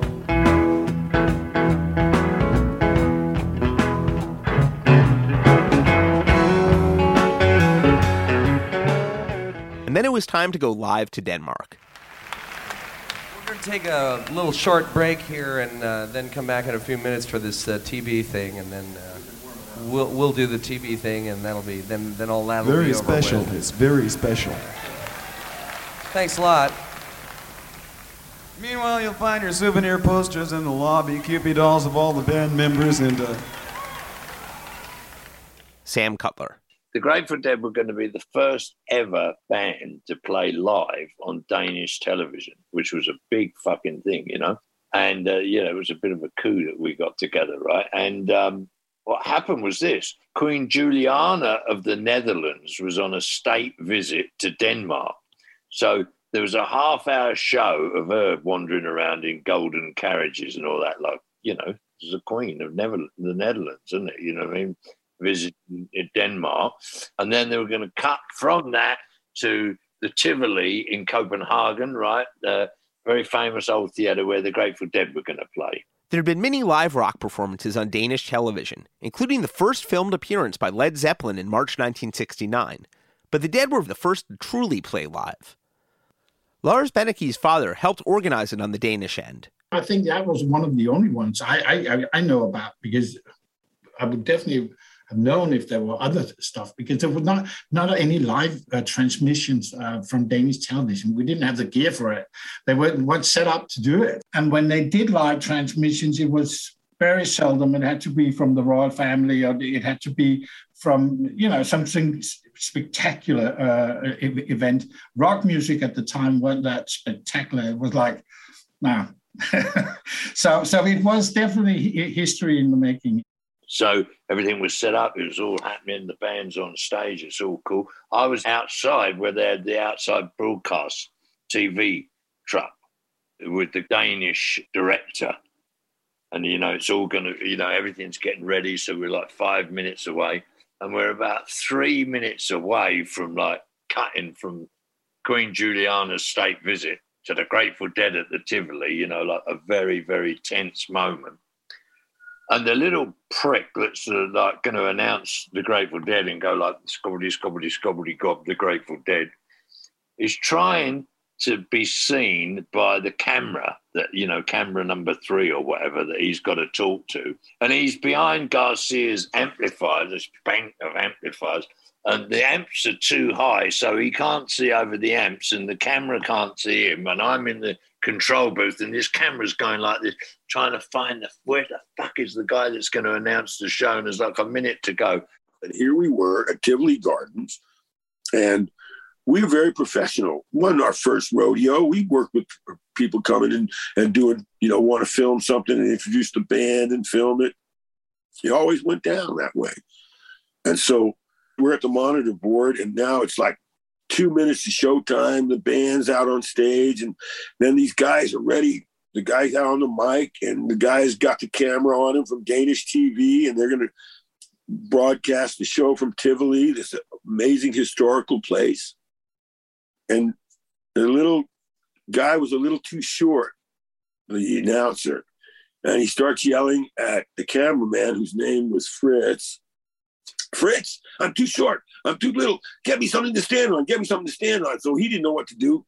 He takes a garbage can that had been there all day, man. And people had been throwing milk containers in it and all kinds of lunch receptacles and stuff and dirt and sludge, and he just takes the fucking thing and turns it over and dumps on our cables and all over the stage, all this garbage, man. And he puts the announcer up on it, and the guy's up on it, turns it upside down and stands on it, and the camera's like, oh, got him, like that, right? At which point, finally, there's like 15 seconds to go. The guy puts his microphone up to his mouth to introduce the band, and this fist, like in slow motion, comes through the side of the fucking thing, goes bang, and the guy goes, right? And the director buries his head like this next to me. I'm ruined. And Garcia luckily saw the whole thing and started playing. So that was the introduction of the Grateful Dead in Copenhagen. Sam says I slugged the guy, but I didn't. But right as he goes, and now, ladies and gentlemen, I tackle him, and he falls off the garbage can. I go, you're not doing this. So this is what people saw, this little fracas going on because of the disrespect. Now, what would you have done? The director finally pulled himself together, and there we are. That was the first time a live band ever appeared, and they were fabulous. I mean, it was a great gig. This little bit of film, in fact, nearly the entire live part of the evening, doesn't survive in the circulating copies. Lars and Olav Beneke have nothing to contradict this story, though. I called my dad and said, do you remember anything? He was said it could have happened, but it was not put to him. And unfortunately, the people involved in the production are not here anymore, because otherwise I would have called Egmont or somebody and said, what the hell happened, guys? And there's nobody from Tivoli around. Bjorn Lindstrom, who'd seen them a few days previous, though, was watching at home and is positive he witnessed a more peaceful transition of power, with announcer Edmund Jensen sitting on the lip of the stage and introducing the band from there. The TV transmission was just 20 minutes, I think. The first voice from the producer was, "You just missed a great song," and then it went to the next one. Recently, at the behest of the Deadcast, Bjorn was nice enough to do some searching through Danish newspapers and found a review of the broadcast published the next morning, which offers a thumbs-down review to Edmund Jensen's introduction of the band and mentions no punch. If it's something that Sam Cutler saw through one of the monitors in the television truck, maybe it was an incident that occurred before they were live to all of Denmark. Certainly enough members of the Dead family seem to recall a Danish fracas. It was totally a great gig. If you've never seen it, it's pretty easy to find. And if not, ask a Deadhead. For once, the band seemed totally comfortable in front of the cameras, and even a few of the live tunes get 3-star ratings from the crew, including Mr. Charlie. Juba, juba, juba, juba, bully, bully, bully, bully, looking high, looking high.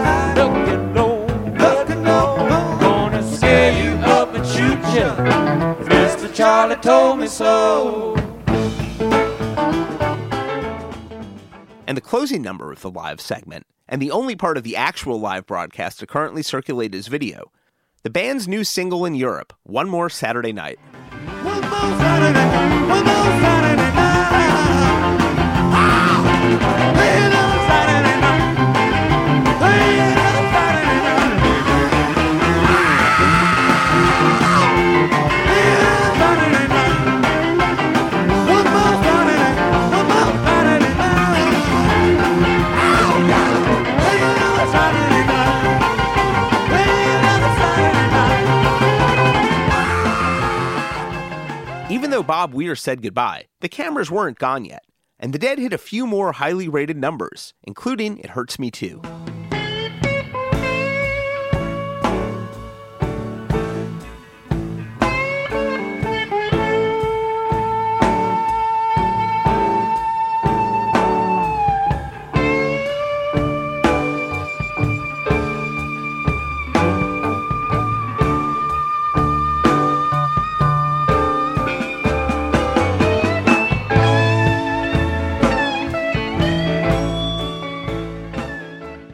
And Ramble on Rose. I'm gonna sing you 100 verses in ragtime. I know this song, it ain't ever gonna end. I'm gonna march you up and down the local county line, take you to the leader of the band. Perhaps the show's most legendary moment didn't warrant a rating, but it's there on video. My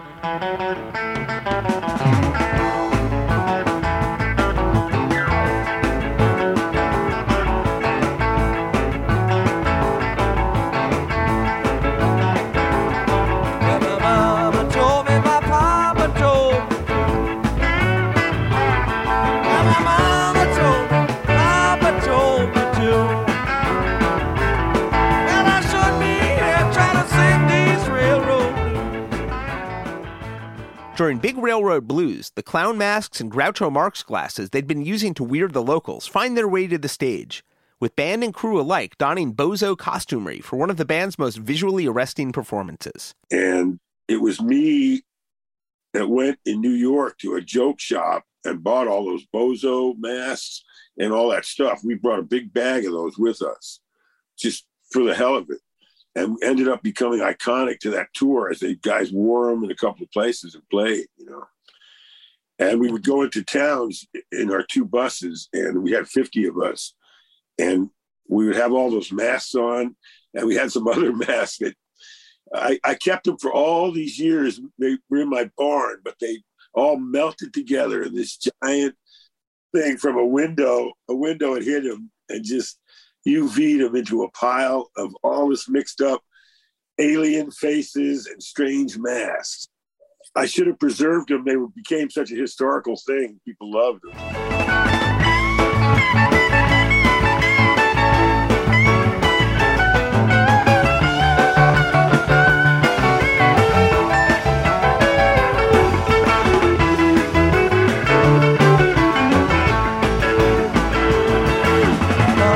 Told me, my papa told me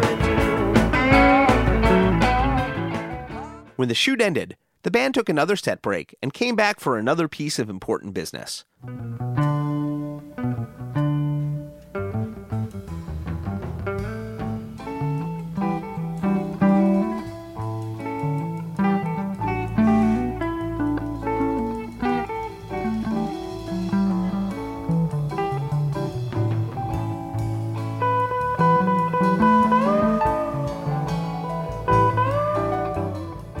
Please welcome back Graham Boone.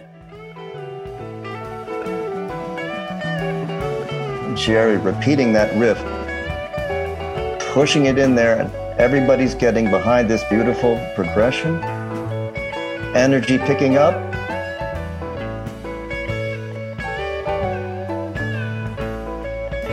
Listen to Bob and Keith together.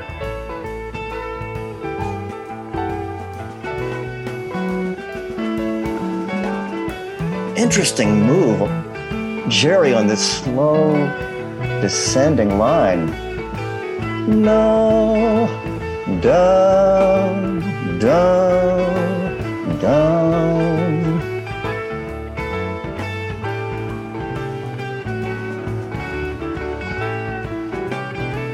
What mini episode unfolding. Beautiful. A little bit like a slower deal go down, but not quite. Jerry up to high G, and then the high climactic A. There you have it, guys. It's that climax riff. Beautiful Dark Star progression. Coming down, and then return to that Jerry riff, and we're locked in.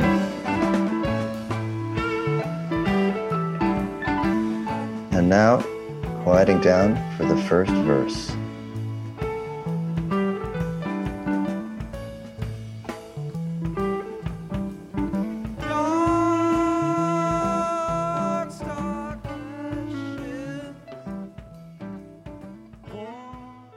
Though some Deadheads complained about the repetitive organ riff Pigpen would play on early versions of Dark Star, by 1972 he was contributing to the jam in deeper ways.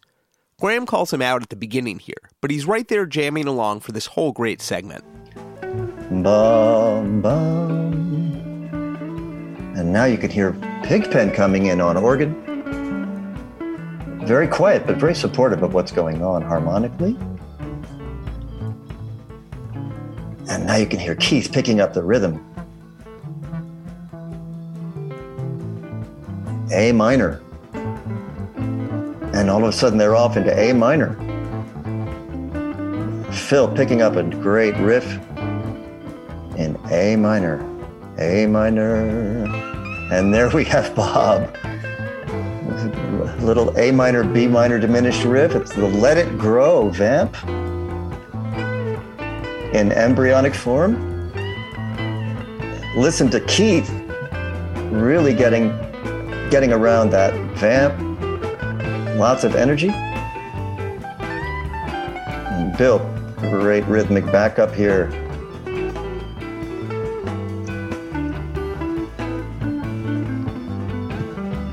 And Phil backing up the Bob riff. So here Jerry starts playing gestural ideas that aren't really in the meter.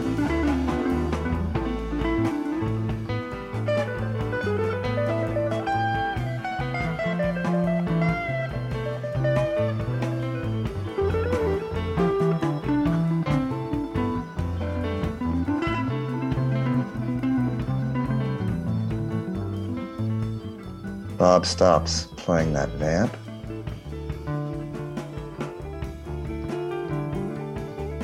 Going to D minor. Interesting. Where might they go from here? Now to G. Mom. And then back to A minor.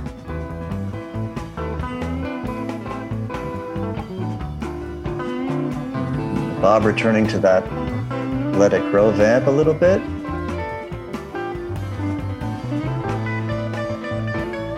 Notice the loose meter.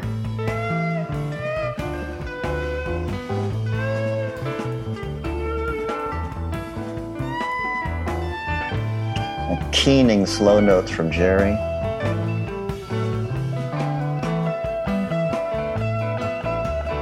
And now Jerry hitting an insistent high E.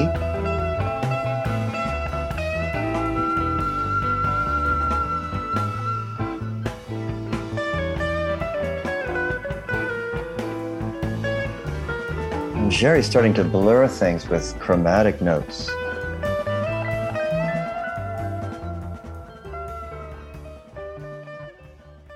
The Dead liked their song suites, and in Europe, Dark Star was pretty solidly linked to one song in particular.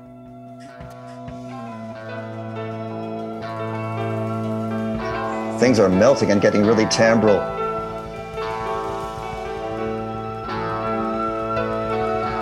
Oh, beautiful.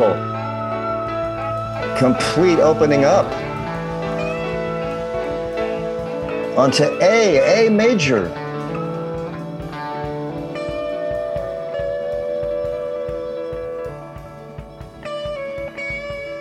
And now we're waiting for it to come out.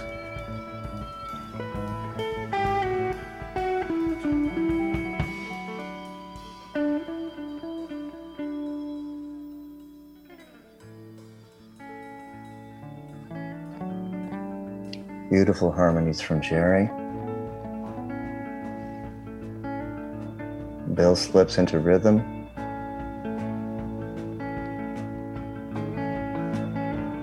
Bob takes over. And we're into Sugar Magnolia.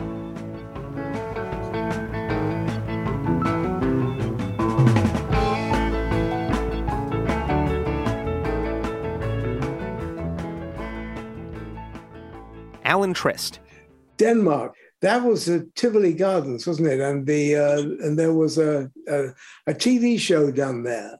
I think later on it became problematic for copyright reasons as to how it could be used. David Lemieux. There's a copy in the vault, but there's no ownership and there's no quality to do anything with, even if there was.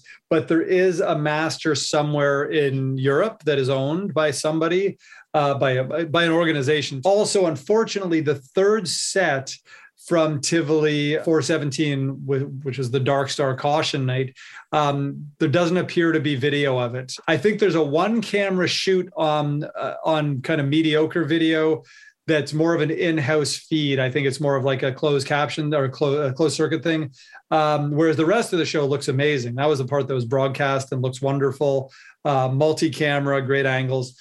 The third set, unfortunately, wasn't. There's no known great quality film of it. And we have talked to the owner and they've dug through and they've never found that either.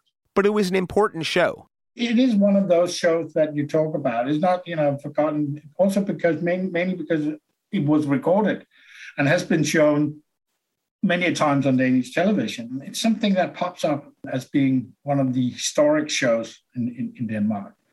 And people refer to, and that's why I said that if everybody who claims being there on that night, Madison Square Garden would be too small to play for having all those people. Pigpen made an impression, as Hans Frank recalls. Well, I'm really happy that we managed to see and hear Pigpen play and sing. That was amazing. Actually, when I was I went into the Air Force a year later, and to do my service.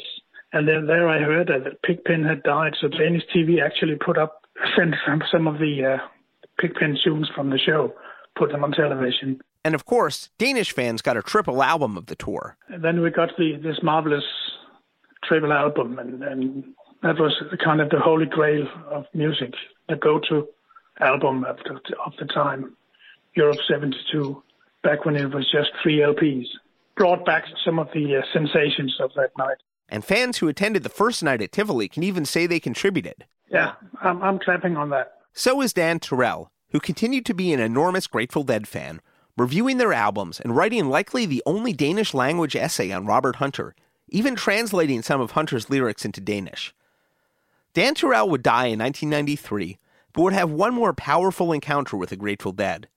Lars Moven. On his very last trip to California in 1989, he actually got to see Grateful Dead on sort of their home turf or whatever. They played a number of shows. I think it was 3 days in a row in Mountain View, just south of San Francisco, in something called the Shoreline Amphitheater. And he happened to be there on holiday with his family, or they were traveling California. He went to see them on the first night, Friday, September 29th. The first night, Dan Terrell saw the Dead revive Death Don't Have No Mercy for the first time since 1970, later released on the So Many Roads box set. Come to your house, you know it don't take long. You look in the bed, find your mama is gone. Death don't have no mercy in this life. We have his notebooks from that trip, because they were, after he died, his notebook from that California trip was published in a sort of facsimile of the notebook. And you can see from his note that he was slightly disappointed because Jerry Garcia apparently was not that well that evening. It turned out not to be quite the experience that he had hoped for.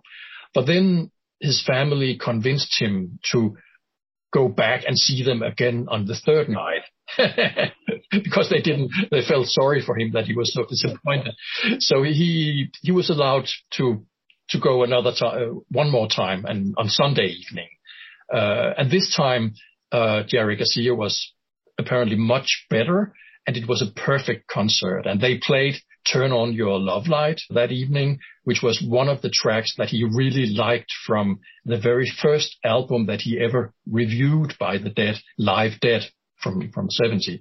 So he got to hear that track live, and they ended the night by playing Knocking on Heaven's Door by Bob Dylan as an encore. So it was a perfect evening. And he, in his notebooks, he writes about how beautiful it was and how much he felt like being part of that whole community of deadheads that were attending the concert, and that he finally experienced that feeling of being part of that whole thing. So in the next couple of days, he was just, floating on a cloud. And he says in his notebook, his family could hardly recognize him because he was just so happy.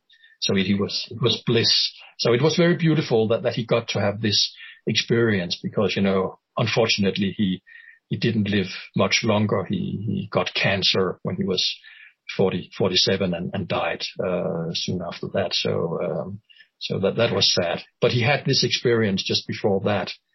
So that was beautiful. And just to give you another idea about how much he valued the Grateful Dead, just before he died, he had made a Danish translation, sort of his own version of Black Muddy River from In the Dark, where he sort of transformed it into a piece about Copenhagen or a Danish location.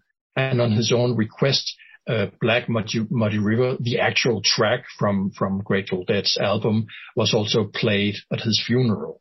So Grateful Dead followed him right till the end, you could say. I will walk alone by the Black Muddy River and sing me a song of my own. I will walk alone by the Black Muddy River, sing me a song of my own. The Danish Dead scene remains a cozy place. Bjorn Lindstrom, who saw the Den in 1972, now runs the website dancingbear.dk, acting as an importer of cool Dead stuff to Denmark. I got the idea to save a little on the postage, which was a great part of the expense. If I could buy a number of each item, the postage would be spread out, of course.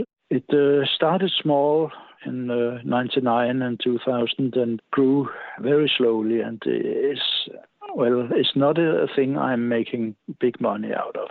I don't have many regular customers, but the ones I have are very regular, both in Denmark and in many countries in Europe.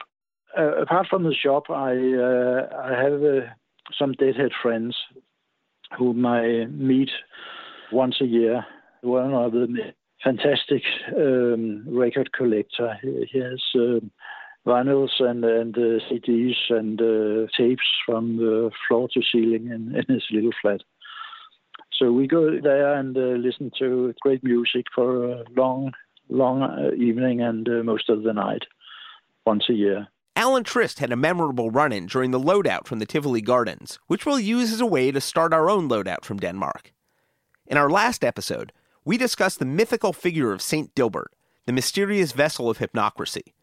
But he sometimes took earthly form. Mostly I rode the Bozo bus, and I had an interesting run-in with Saint Dilbert. He accused me of not carrying my weight, and set me to breaking down the setup after the Tivoli Gardens gig in Copenhagen. By that time in the tour, some of the crew got a little fed up with some of the managers and office people saying, "Well, you guys are just dividing along. You're not doing any work, you know. We're carrying you." You know, it was a kind of typical complaint between the different parts of the Dead organization. Well, I immediately volunteered to help the crew on their loadout after a show. I said, "Well, I can do something here." My job was to wheel road cases from stage to the equipment and back, and almost immediately one catapulted over a loose cable and sundry items spilled on top of each other and clattered across the parquet floor. Eloquent silence and devastating glares from the crew. But to be fair, the saint was forgiving. So perhaps you can guess the identity of St. Dilbert. Ready to know the inspiration for St. Dilbert? It was Steve. He was the saint and is to this day. I turned around and then all the crew were looking at me from the stage where they were stacking up stuff, you know. But then there was a lot of laughter, and you know, I don't think anyone ever tried to help out the crew anymore on that. I was trying to tell Hunter that he was psychic when he wrote St. Stephen. I said, "You wrote that about me, but you didn't know you were writing it." So he started calling it St. Dilbert, you know, as the stupidest thing he ever heard, right? And so he was playing with that. And it was onward to Germany. There was another ferry ride, as Donna Jean recalls her encounter with what is now known as Hajj, a Danish love of comfort.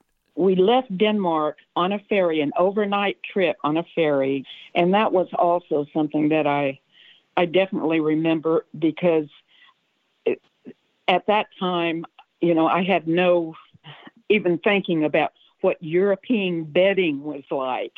Like, it was so different than ours. And that's where, like, the concept of a comforter and all of that came from, when I got on that ferry, and there were these comforter-like things that we slept in. And I went, wow, that is really cool. You know, that's very different. And I loved being on that ferry. And I have a photo of Keith and Jerry just smiling, laughing together on that ferry. And it's just a special memory.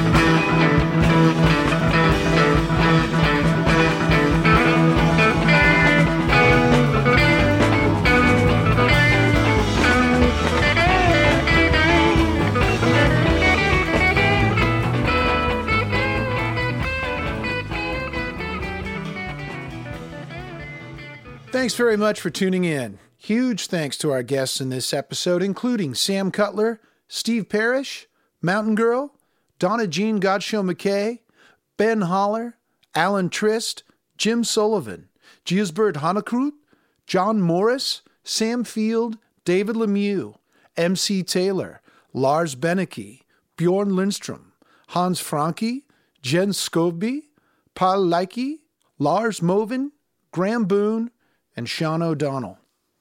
Did you travel over to Europe to catch any of the shows in 1972? Well, don't forget to go to stories.dead.net, where you can record yourself telling a tour story. We definitely want to hear from you. Tell your friends. And please don't forget to like and subscribe. Thanks very much. Now, on to Germany. See you next week. Executive producers for the Good Old Grateful Dead cast, Mark Pincus and Doran Tyson. Produced for Rhino Entertainment by Rich Mahan Productions and Jesse Jarno. Special thanks to David Lemieux. All rights reserved.